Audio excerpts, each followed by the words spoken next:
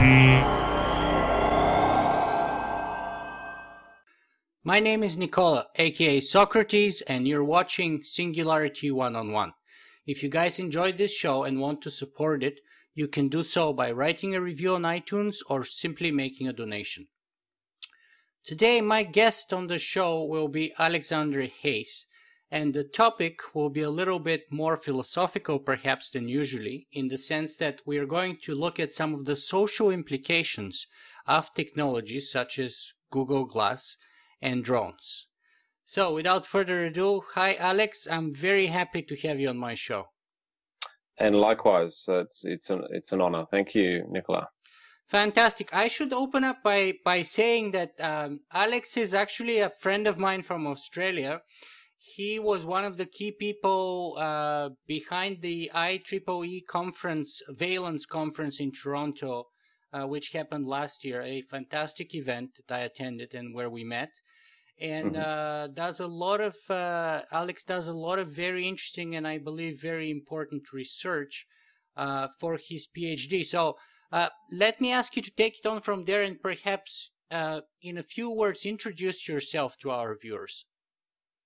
Sure. My name's Alexander Hayes. I live in Canberra, which is the Australian capital city. I'm a web developer and I work in the Australian National University. I've also been recently appointed as a professional associate at the University of Canberra. I'm also studying through the University of Wollongong, which is 400 kilometres away from here, looking at as you were saying there, Nicola, the implications of wearable technology, but most particularly head-worn camera-based network systems, particularly those that are locative. And my associations with IEEE have been predominantly around the engineering side of this technology. And I'm connected in with a lot of the Glass Explorer teams, but many other alternative technologies. With a history of 10 years or so looking at point-of-view video technologies in military and law enforcement, community policing, emergency services, and so AR, or augmented reality, is the next step forward from that head-worn video evidence-based capture. So also a bit of work there with covert surveillance technologies, and as we connected, Nicola, there at Ryerson University around unmanned aerial systems, or UAS, UAVs, more commonly known as drones. Fantastic. So we've got a lot of fascinating and interesting topics to discuss today. Let me ask you, with your interest in what you call wearable technology, perhaps, most recently perhaps, or best epitomized by Google Glass. How did you get interested in wearable technologies and why? Why is it important? It's important. I think it's because it's the next extension of the way that we interact with network technology and human computing in general. I got involved from a perspective of understanding how people could operate equipment, how people could interact with machinery, and so on, with technology that captured from the first person perspective that expert-based activity, not only just the view, but where the person was, what they were saying at the time, how they were interacting with other people at that time, and that's how I got involved in the context of that through a point-of-view video-based system. It became very apparent when I started the PhD that there were many considerations for how this would be used in a beneficial way. And I have seen firsthand over the last decade a substantial shift in the way that people now contemplate how that technology is changing in a workforce capacity, how it's affecting relationships within a workforce environment, and the implications that has more widely now that glass has become a social phenomena. So you think, or based on your research in the field, you believe that there are changes as a result of the introduction and usage of those technologies? Substantially. So before we dive into those, Let me just zero in perhaps first on Google Glass, and then we'll see if we can expand the conversation from there onwards. But first of all, is Google Glass really a slam dunk sort of a game-changing device, as some people would say that it is? Because just like any technology, there are skeptics who say that Google Glass is not ready for prime time and it's not going to make such a big difference. I've been listening to some of Robert Scoble's comments of late. Look, it's a technology that has not shifted humanity markedly in the way that it interacts with a concept or context of wearable technology. What it is that it is a substantial shift in the way that technology is being normalized. So the phenomena of wearable technology harks back as far as Steve Mann and the perceptual computing team can go back. Even further than that, people have, readily worn a watch after understanding that the town clock told the time. So what has happened substantially, though, in the last couple of years, particularly, and what will happen markedly in the Asia-Pacific environment, is that this technology, which is a wearable, connected, networked device that's part of an intelligentsia of network learning, as I call it, is being normalized at a rapid rate, whereas in the past, technologies took decades, if not centuries, to shift and change the way that things happened. So what's happened is that Steve Mann has been at this for 25 years or so, and we've seen a rapid shift in the last, as you've seen, since ISTAS 13. The uptake is incredible. The impact is discernibly stronger than anything I've ever seen. And I really do think it is a game-changing device. I think it really is going to substantially shift the way that we interact socially. And the reality is it actually has not been quite introduced just yet. So far, we've only had about, a couple of thousand of sort of beta testers who have had access to that technology, but it's not really available, say, in Australia or for the wide public. Well, the program has been extended out to open invitations now, which means it went from thousands to tens of thousands and quickly to hundreds of thousands. In March, April of last year, I traveled to Finland. It was minus 30 degrees, and I, as part of my Tommy Leonen from Aalto University in Helsinki is my co-supervisor for my PhD, and I found it the response to my predictions or interest to be markedly and quite cutting. The Northern European notions of somebody even taking a photo in a public space, it needs to be with some form of acknowledged permission.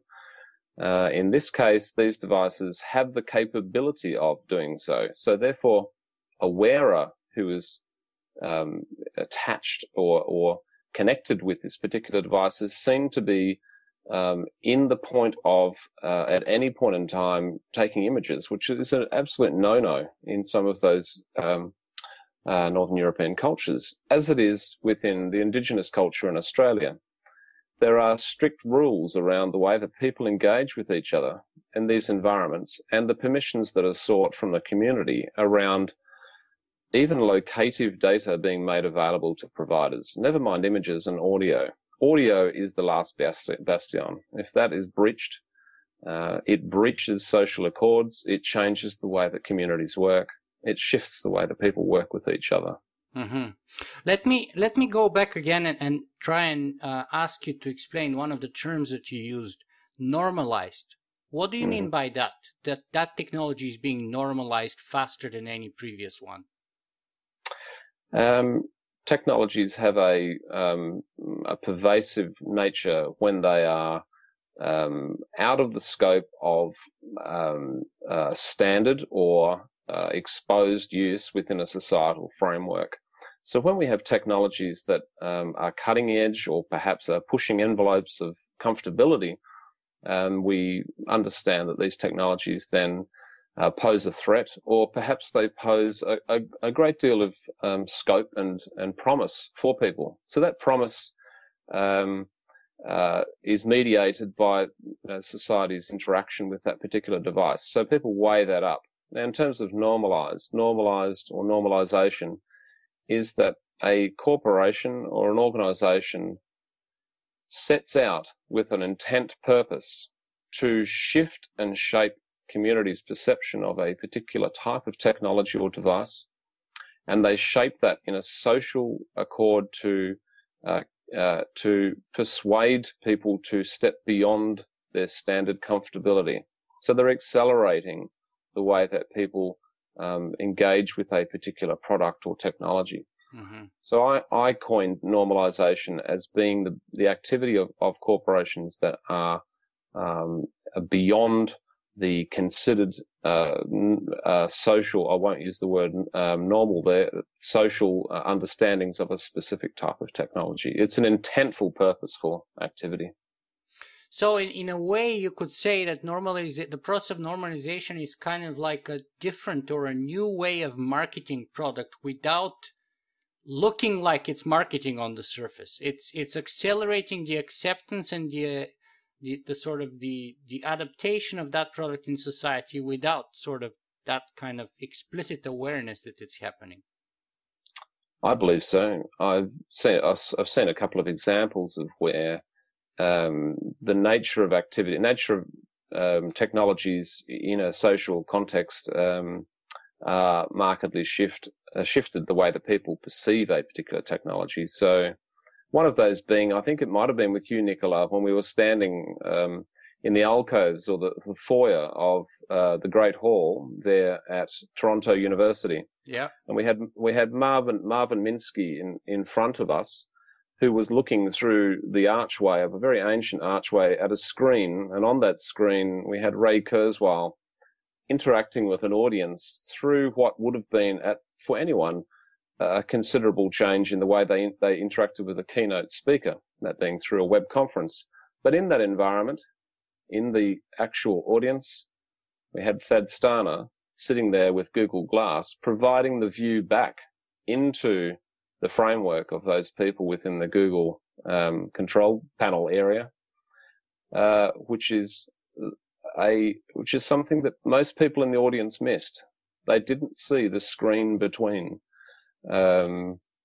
the audience, and they were intentfully engaged with the person on a screen without being aware there was somebody in their midst who was, in fact, semi-controlling the way that presentation went ahead. So for me, it was paradoxical that we had multiple layers of vision and visibility, and then we had a new and introduced visibility happening, or perhaps even deeper than that, Nicola, perhaps a transparency. Mm-hmm. Mm-hmm. So let me ask you then, by the way, for our viewers and listeners, I was very fortunate to actually interview all of the people that you've mentioned as a result of me attending that conference, starting with Dr. Marvin Minsky, to Thad Starner, and later on I actually also interviewed Robert Scoble. So for our audience, anyone who's interested, they can go and watch those podcast episodes. But going back to Google Glass, let me ask you, where or in what field are we to expect the biggest changes resulting from the normalization of Google Glass? I think that we're going to see a rapid shift in the way that people interact the breakdown of what is perceived to be public and private space. I think the greatest challenge will be for people to understand where private space and public space start and stop.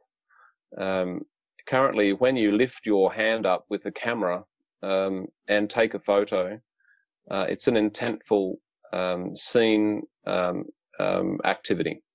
If you are doing so with a covert camera, it's seen to be a breach of a private space if in a private discussion you are covertly recording.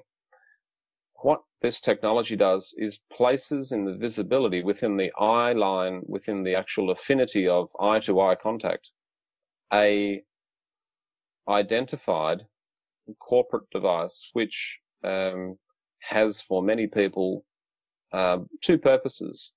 One purpose being that it's informing the wearer as part of a network. They become a networked or cyborg being. And the second is that that person is seen to be different in some way to others. And so what we are likely to see is that particularly with younger people, people who are impressionable and have a pay packet they don't have to pay for mortgages and children, they are going to rapidly engage in an environment and perhaps shift the way that they interact with people who are not wearers of this particular type of technology. So that's the most evident or visible shift that we're going to see, and I am observing it, seeing it happen across the Explorers team. But the most, I think, in a positive accord, we're going to see the interaction of people being hands-free, interacting in occupations where it will markedly shift the way that they have information to live, networked, real lifetime information, and shift and shape the way that they actually go about their workforce occupation. And that's been of great interest to me, is how it will shift the educational and training environment for people, and how it's going to shift the educational engagement with people that are wearing this device. And one of the people that I interacted with was Dr. Christine Paraxlis at ISTAS 13. And I said to Christine, posed a question, Christine, if a student, for instance, came into your lecture theatre, lecture environment, and engaged with you wearing glass, they were wearing glass visibly within your audience, how would you interact? Would you have any problem with them perhaps interacting with you in this, what is known as a public space? And she said, no, I'd be the first person to line up and actually try and get a pair also to interact with that person, to engage with them. And I think what that signals for me is that educators, teachers and trainers are the first people to try and accommodate for difference, particularly around technology. They're one of the first people to actually say, there are people within this environment who are different. There are people in this environment who are informed. I need to be amongst that and understand that. So the questions in the Asia Pacific environment where glass is not apparent, which only has access to certain developers who are designing apps for this particular device, there's going to be, I think there's a bit of a shockwave going to happen across public and private spaces because of this device. Yeah. Mm-hmm. Let me take the issues here one by one, and let's talk about the privacy part first. You said that it would constitute basically the breakdown of private and public space. Now, during my interview with Tats Turner, he said that that's a common misconception or misunderstanding for several reasons. So one of the things he said is that if I actually am recording something, you can see that my Google Glass is on, because there's like an image that appears on the outside, and it's designed specifically for that purpose so that it's not covert, but it becomes overt. Now, it's true that people have to be educated and have to know what that means, but once they do, they would be able to see from a distance whether the user of Google Glass is recording or not, whether their glass is on or off. Another thing that he said is that currently the video recording capabilities are very limited, spanning only a few seconds, I think. And so on. So what would you say to that? Well, I was in attendance at the privacy conference in Washington, and I had the opportunity of speaking with a number of individuals from Homeland Security who indicated that it's not the camera capability or the battery capacity. It's mainly around the fact that people are coalescing in certain groups in certain ways, that there is a vision in on who has assembled in a certain environment, much like you could with a mobile phone, as it has a locator and a signal and repeater. However, this particular device has the capability of turning on at any given time, not just of the wearer, not just of the wearer's volition by this or by this with winking, but by the corporation itself. It can turn things on and off as it wishes. And the device itself, if you read carefully in the terms and conditions, is a leased device. You don't own it. You actually lease this particular device. If you carefully read into terms and conditions of what breaches that wearer's conditions of wearing that device, you'll note things that are not made overt in the public sphere around that device. Now, in terms of the comments that Thad's made, is that's in this particular version or beta condition of this particular device. This device is going to markedly shift in its capacity, in its battery life, in its geolocated power, in its networked environment, behaviors, all of that. It's really the beginnings of the cycle. This is a very, very rudimentary start. So if we know that the technological half-life of things is rapidly pacing, let's just say even if it is by 2018, in 4 years, that device is going to be capable of many, many other things other than simply taking a photo or lasting long enough to take a short video. And there are other perceptions. I work within the political and defence studies environment and closely with Indigenous Australians. And in a public environment, the novelty of being able to take photos and images and so on, it's cool. You know, it looks good and you get some good results. However, in a confined space environment or within a national security sensitive environment, particularly around politicians and so on, these devices are seen to be an extension of the surveillance state. There is no other way for it to be described. They seem to be a collective window in on things at any given time. So if we can turn on 18 cameras at once from all different angles, we get a very different picture on what happens within any given event. It's not a singular view or perhaps 2 or 3 broadcast views. It's multiple views all happening at the same time. And an example of that is that I recently had a coffee with a friend who's a networked architect who asked me only one question. He said, I only have one question about this particular technology. I can see why you're interested in it in a social way and also in a workforce capacity way. But Alex, what would have happened if perhaps in the crowd there had been 45 people at the Boston bombing wearing glass? Would it have made a difference? And I couldn't answer that one. All I know is that it certainly for many people triggers a response that is a reflection of that idea of a surveillance state device. Before we move on to the sort of educational and training environments, what we talk about the breakdown of privacy here. What other sort of negative impacts can you mention here for the benefit of our audience that you have considered in your studies? Considered in terms of the physiological being of the individual. I don't know about you, but I do have definite dry spots in my left ear from holding a mobile phone against it for any given period of time, going right back to the old brick phones, which had a fantastic CDMA signal. But we have to think about the actual physiological shifts in a human's brain when you have some form of device that it doesn't just work as a camera or similar. It's actually, it conducts off the bones for the ear. It runs across the temple. So I'm sure that there'll be many, many disclaimers around the particular device having any effect on humans whatsoever. And it's like any device that we've ever seen in time, that we have to really consider that is sitting next to a body mass of water and conductivity. And it has to shape and shift the way that people's physiological being is. And I think in the longer run, perhaps their spiritual sense of who they are too. If you're, as I've discovered, many people that I've talked to from the glass environment community, they don't just wear the glass devices when they're in a public environment to look cool or look dorky and geeky. They wear the devices in their home. They wear the devices in everywhere, and they even wear them to bed. So if you're constantly got the thing on, I tend to keep my phone away from myself within 10 meters or so at any given time, but it's away from my body. But if I've constantly got something on, I'm thinking of that. I don't necessarily see that as negative, but I'm seeing that the interactivity between something that's always worn and perhaps things that are embedded in your body could interact in a certain way.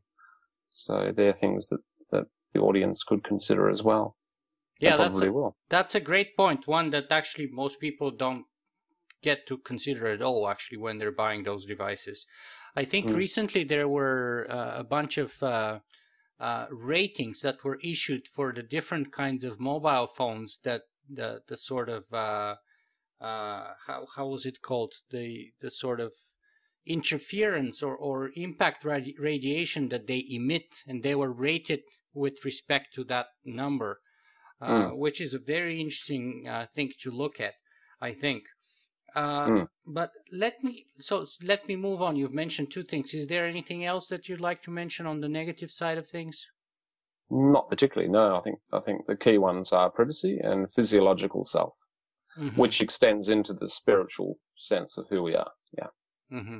Okay, so let's flip the coin then, and let's look at the other side then. What would be the benefits? You already mentioned potentially education and training. Would you say a little bit more about that? Absolutely. So an individual, perhaps let's take a person who climbs long ladders and interacts with power poles and environments where they essentially have to be hands-free. They can't not be holding or connecting with something. In order for a novice to understand what those key things are that individual does within their working environment, they either have to observe it from other points of view, or they have to experience it in some way with some sense of not knowing. They have instructions, but they have to interpret those instructions and use those. Whereas when somebody is wearing a point of view video or other device, they're getting the first person's perspective. They're also getting a sense of actually stepping into the shell of that individual and interacting with that. So in a training capacity, just think of any occupation that has hands and is interacting in that environment. It's an amazing, step forward in being able to translate live expert types of training. The same goes with a bricklayer. It's very hard to lay bricks. If you don't know how to lay bricks, it seems very basic, but it's actually quite tricky. Same thing goes. If you're able to see from the perspective of the person who is the bricklayer, it gives you a better sense of how to undertake the task. But then there's the medical side of things. There's interactions with other equipment and other environments. There's ways that the device itself can geofence people. So if I go to a certain environment, it will come up on the screen and say, this is a forbidden area for you to enter. You don't have training yet to be able to interact in that environment.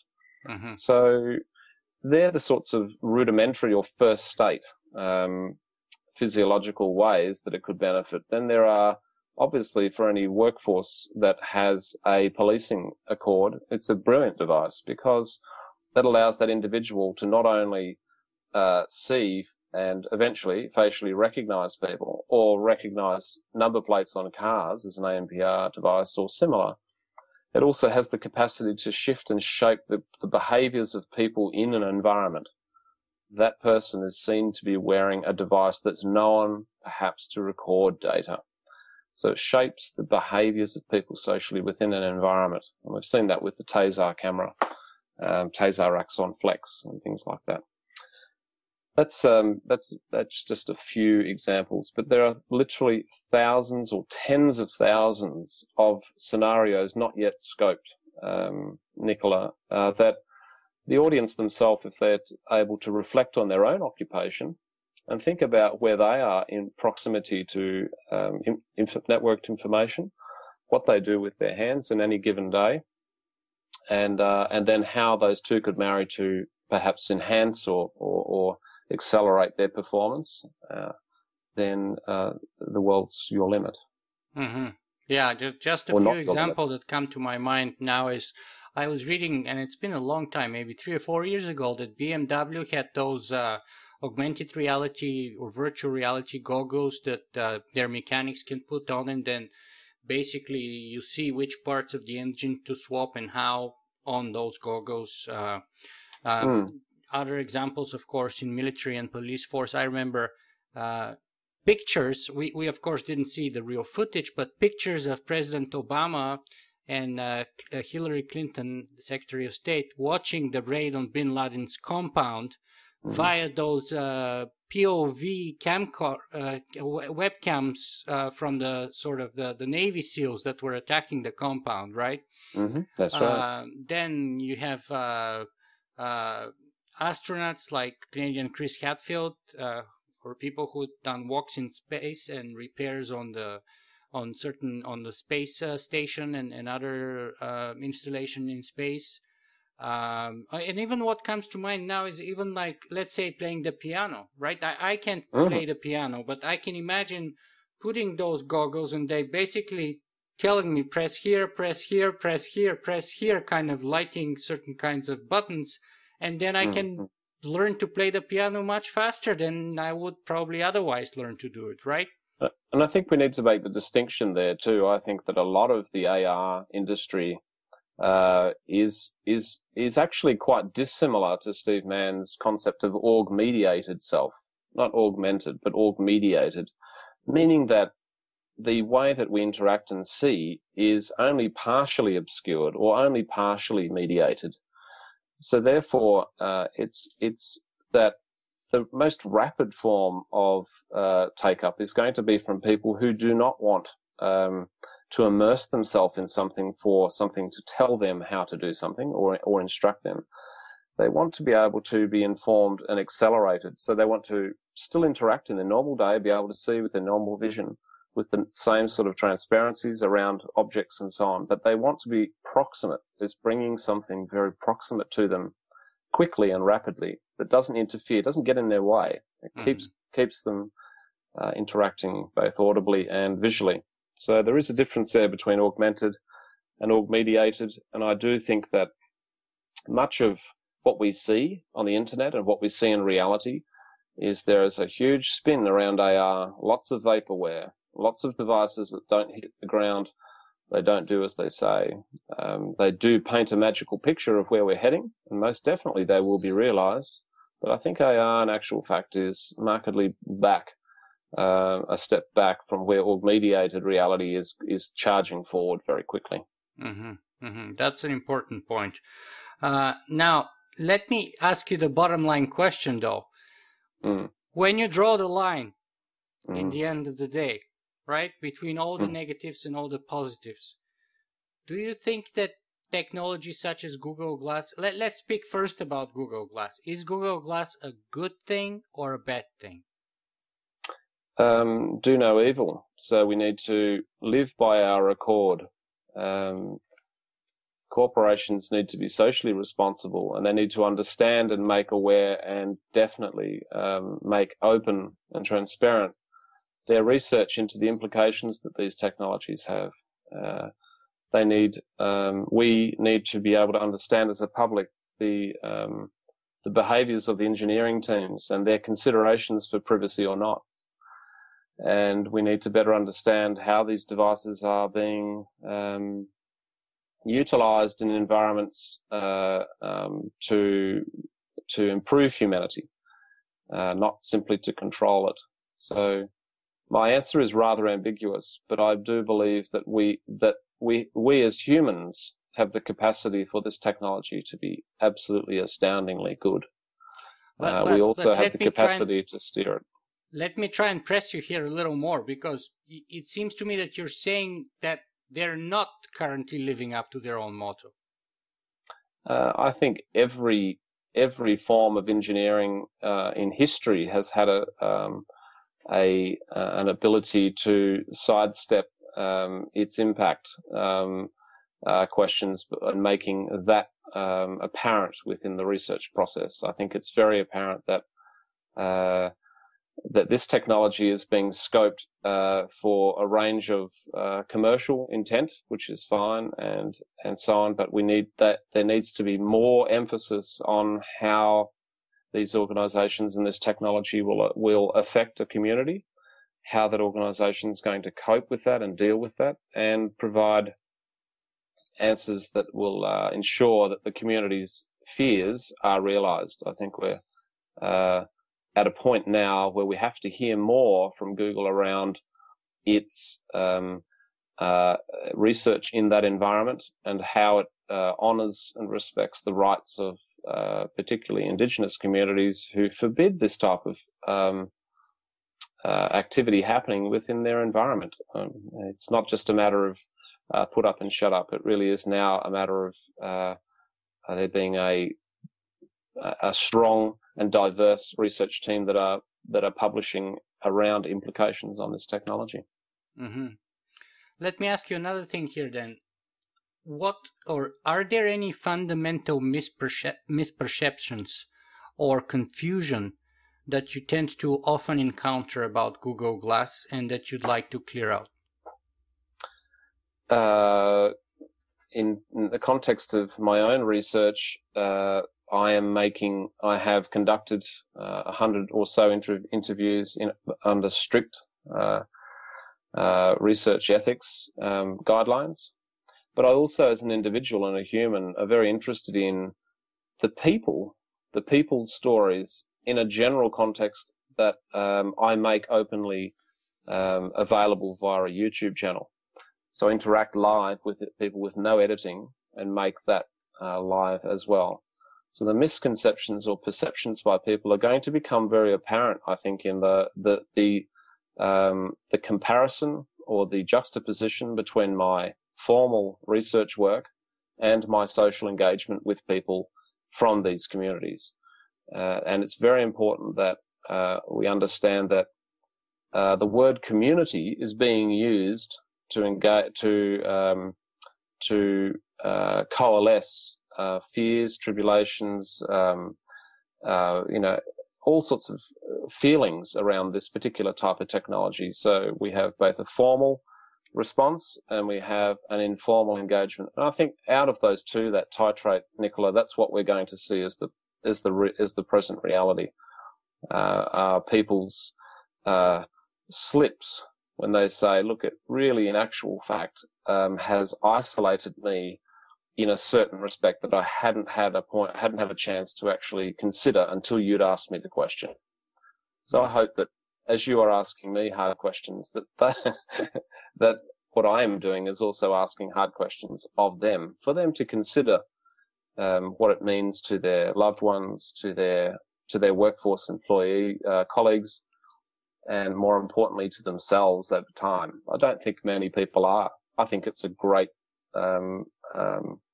marketing opportunity, and it's certainly not going to stop. It's going to accelerate. We're going to see this move from 100,000 to 100 million very quickly.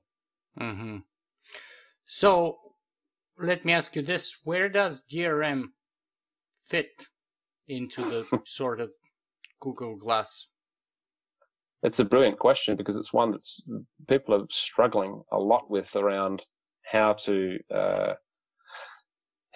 attribute environments for this. But let me give you this paradoxical picture, which might be of interest to the audience. When I attended the privacy conference there in Washington in June of this year, in a TV studio, you get these massive cameras that have got like a chrome kick around and the huge handles and so on. I mean, they can zoom down on a zip, they're massive.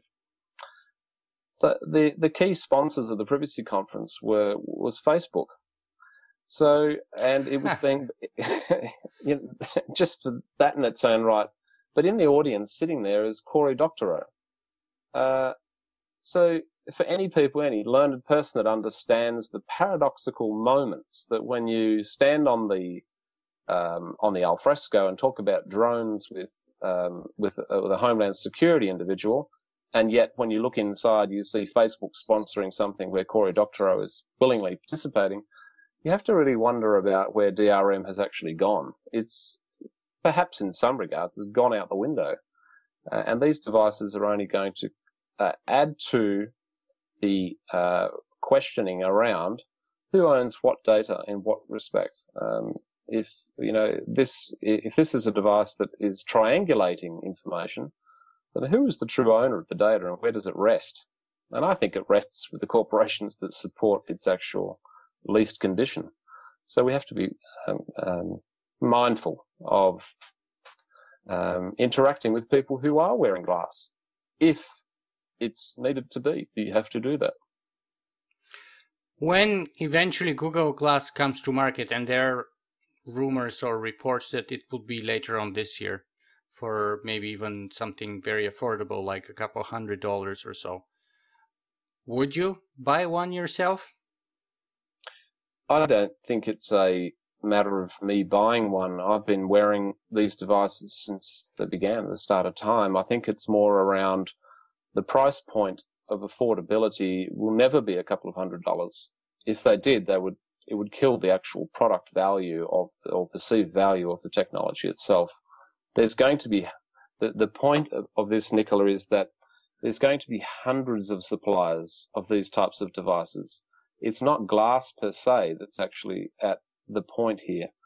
The point is that humans will be accepted wearing a particular digital prosthetic that adorns their eye line, the affinity line between them and others.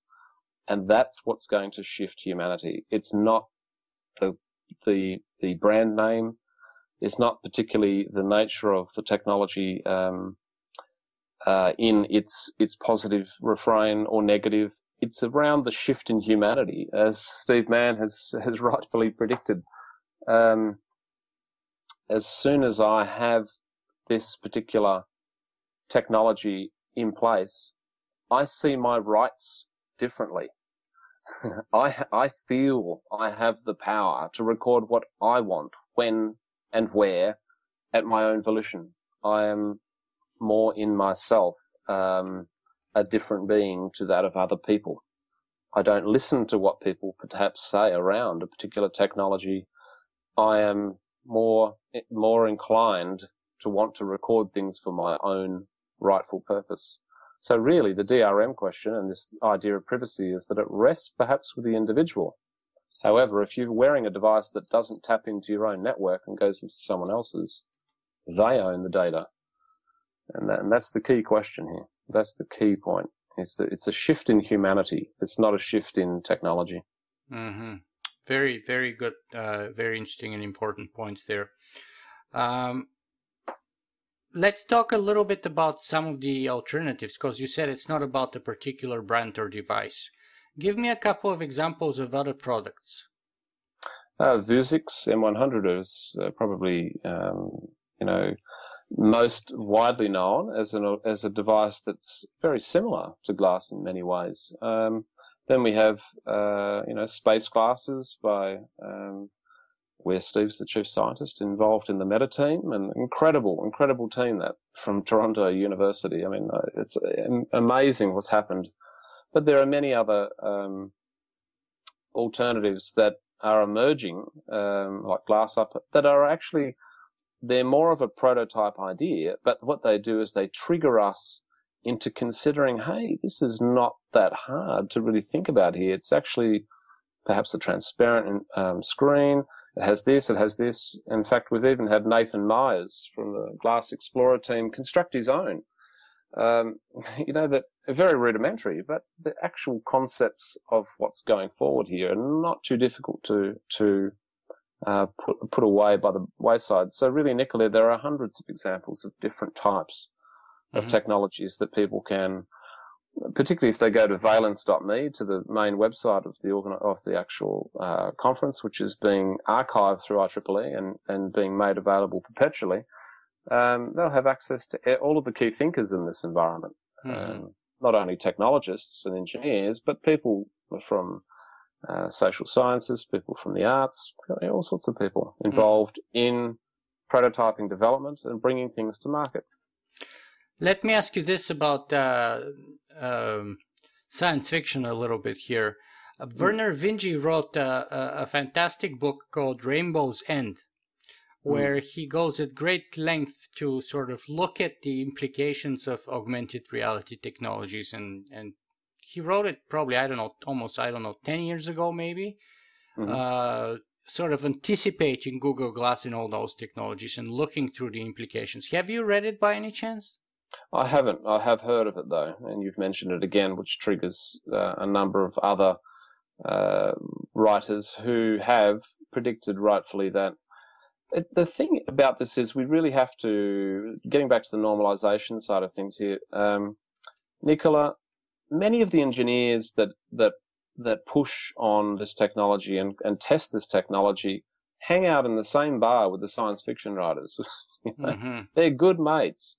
Science fiction writers are engineers' best friends, as are poets and artists, people who conceptually think outside of the normal way of being. And therefore, it's no wonder that our dreaming state, and that's how science fiction writers, they encapsulate our dreaming state. Engineers make real the ideas and concepts that science fiction writers talk about. And in that process, that translation, many of the impactful, feeling-based privacy and other topics are put by the wayside in order for this to work. And I've had it said many times, a number of people in interviews themselves have said, it's very apparent, Alex, that if we had to consider privacy amongst what we were doing in an engineering context, we would get nothing done.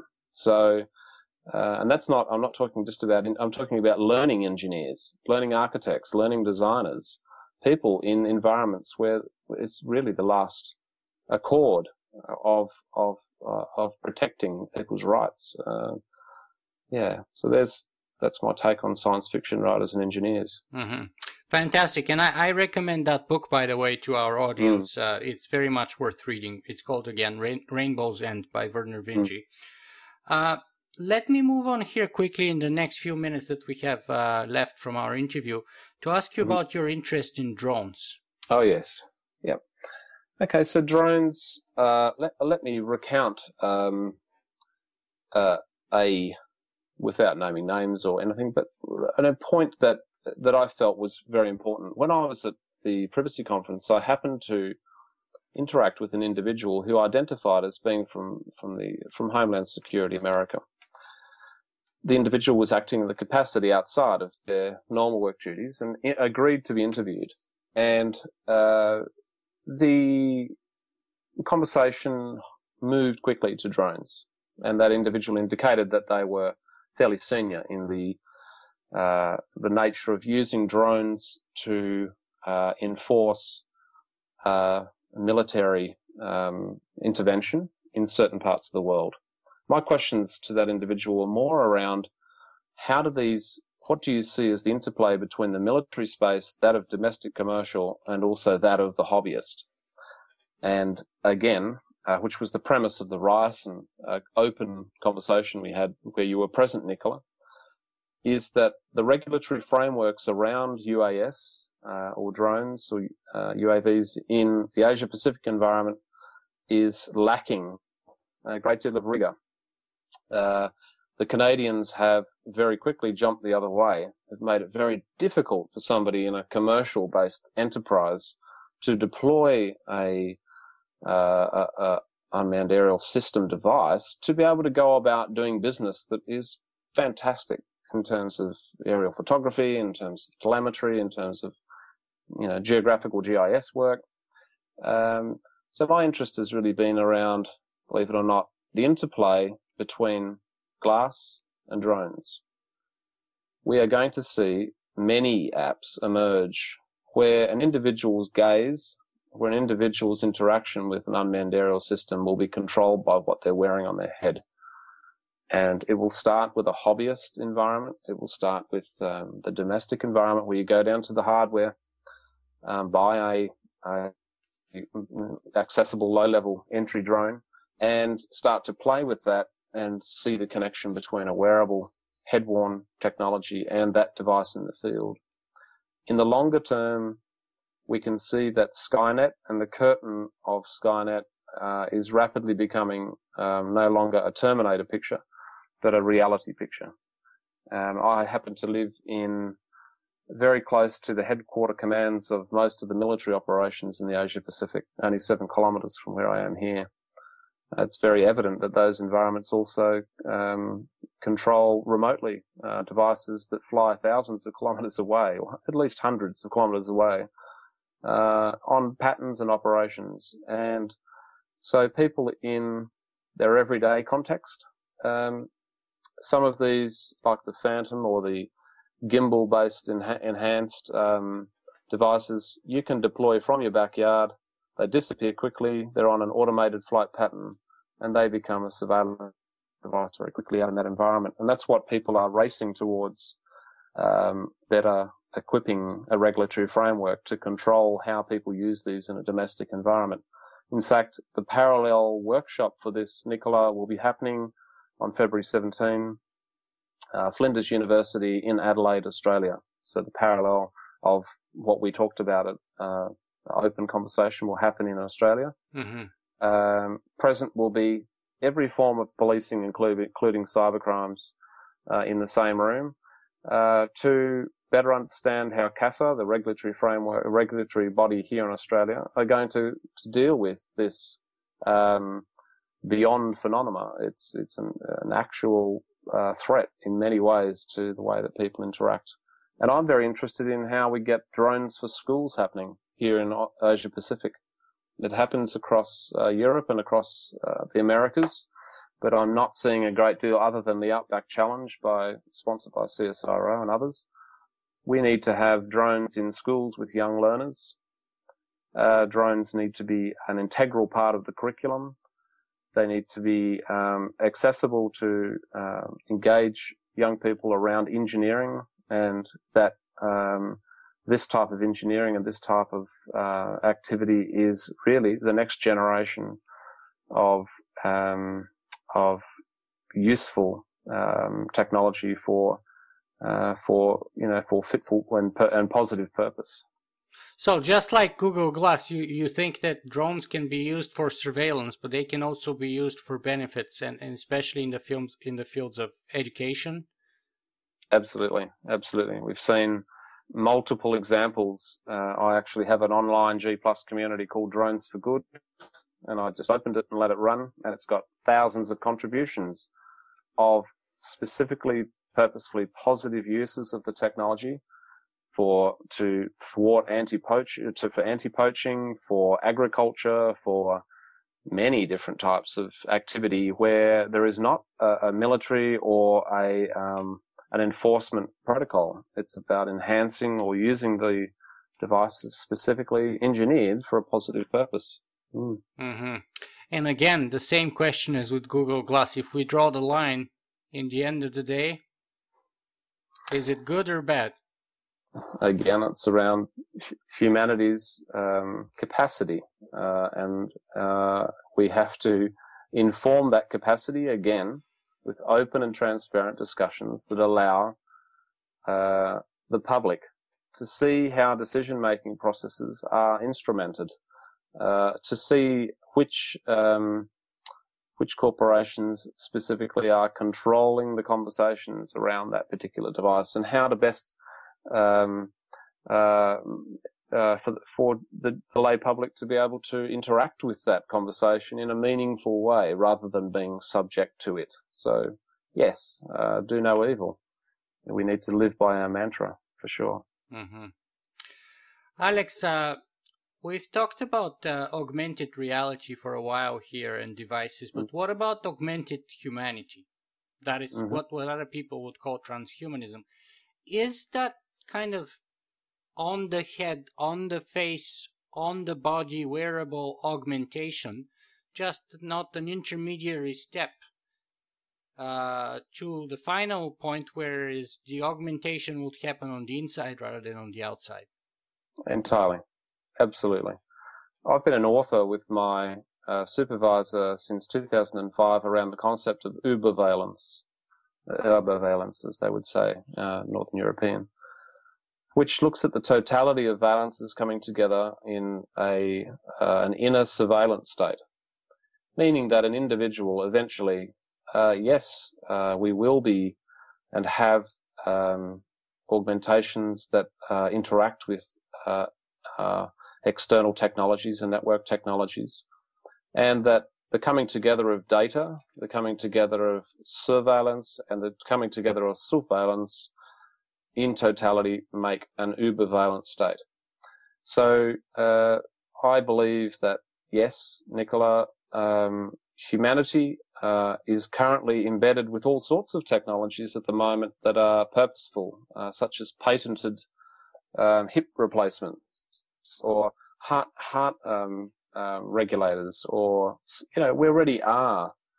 I think we're actually glasses just, or those sorts of technologies are simply a catch-up technology. We already have accelerated past the cyborg environment. We already are it. We are it now. Most of us carry around a device that constantly repeats and tells us where we are at what time and interacts with us, and we can talk to people on the other side of the world. A lot of us don't have devices inside our bodies that tell a corporation our identity. But that is coming. It's very apparent that we are fast moving to a state where as a young person, you will have the opportunity in the first instance to be considered for chipification. If that accelerates your perceived well-being, health and wealth, then people will go that way quickly. They will do that. Mm-hmm. So we are heading there. Alex, unfortunately, we are approaching the end of our interview. So let me ask you, for those members of our audience who want to find more about you and your work, what's the best place? The best place is my Flickr feed. It's an interaction with my world. It's a photo blogging environment, and as Steve Mann would say, a glogging environment. But really, the best place is to go to Google, put in Alexander Hayes, all one word, lowercase, and press go. That search engine seems to know more about me than I do. So, we have the standard portfolio website, alexanderhayes.com, ubervalence.com, valence.me. There's a myriad of things I've forgotten, over the years. Google doesn't forget. And that's it. Seemingly not. And I must make mention here that you will see a website emerge that I am responsible for, and that will be around returning Indigenous soldiers or non-returning Indigenous soldiers who have served our country in Australia, who have not yet been honoured and been recognised officially and federally. And I think these environments are the most important environments for us to consider. Mm-hmm. Our interactions. So I welcome contact from anyone regarding what I'm involved with. And I really, truthfully, sincerely appreciate your time, Nicola, in this opportunity to talk in this way. Let me ask you the last question that I always ask. What do you want our viewers and listeners to take away from our almost 1 hour conversation today? What's the most important message that you want to send out? That as an individual and as a community, that they're aware of the implications of their engagement with technologies that on the front side are glossy and appealing, and yet deeper thinking around and reflective thinking around a technology, they will see a marked influence or shape on their everyday life. So the impact, the implications, and the overall privacy accords that they need to consider when they interact with this new or perceived to be new technological self. Beware the implications of your involvement with technology. Generally, yes. Alexander Hayes, thank you very much for being with us today. It's a pleasure. Thank you very much, Nicola.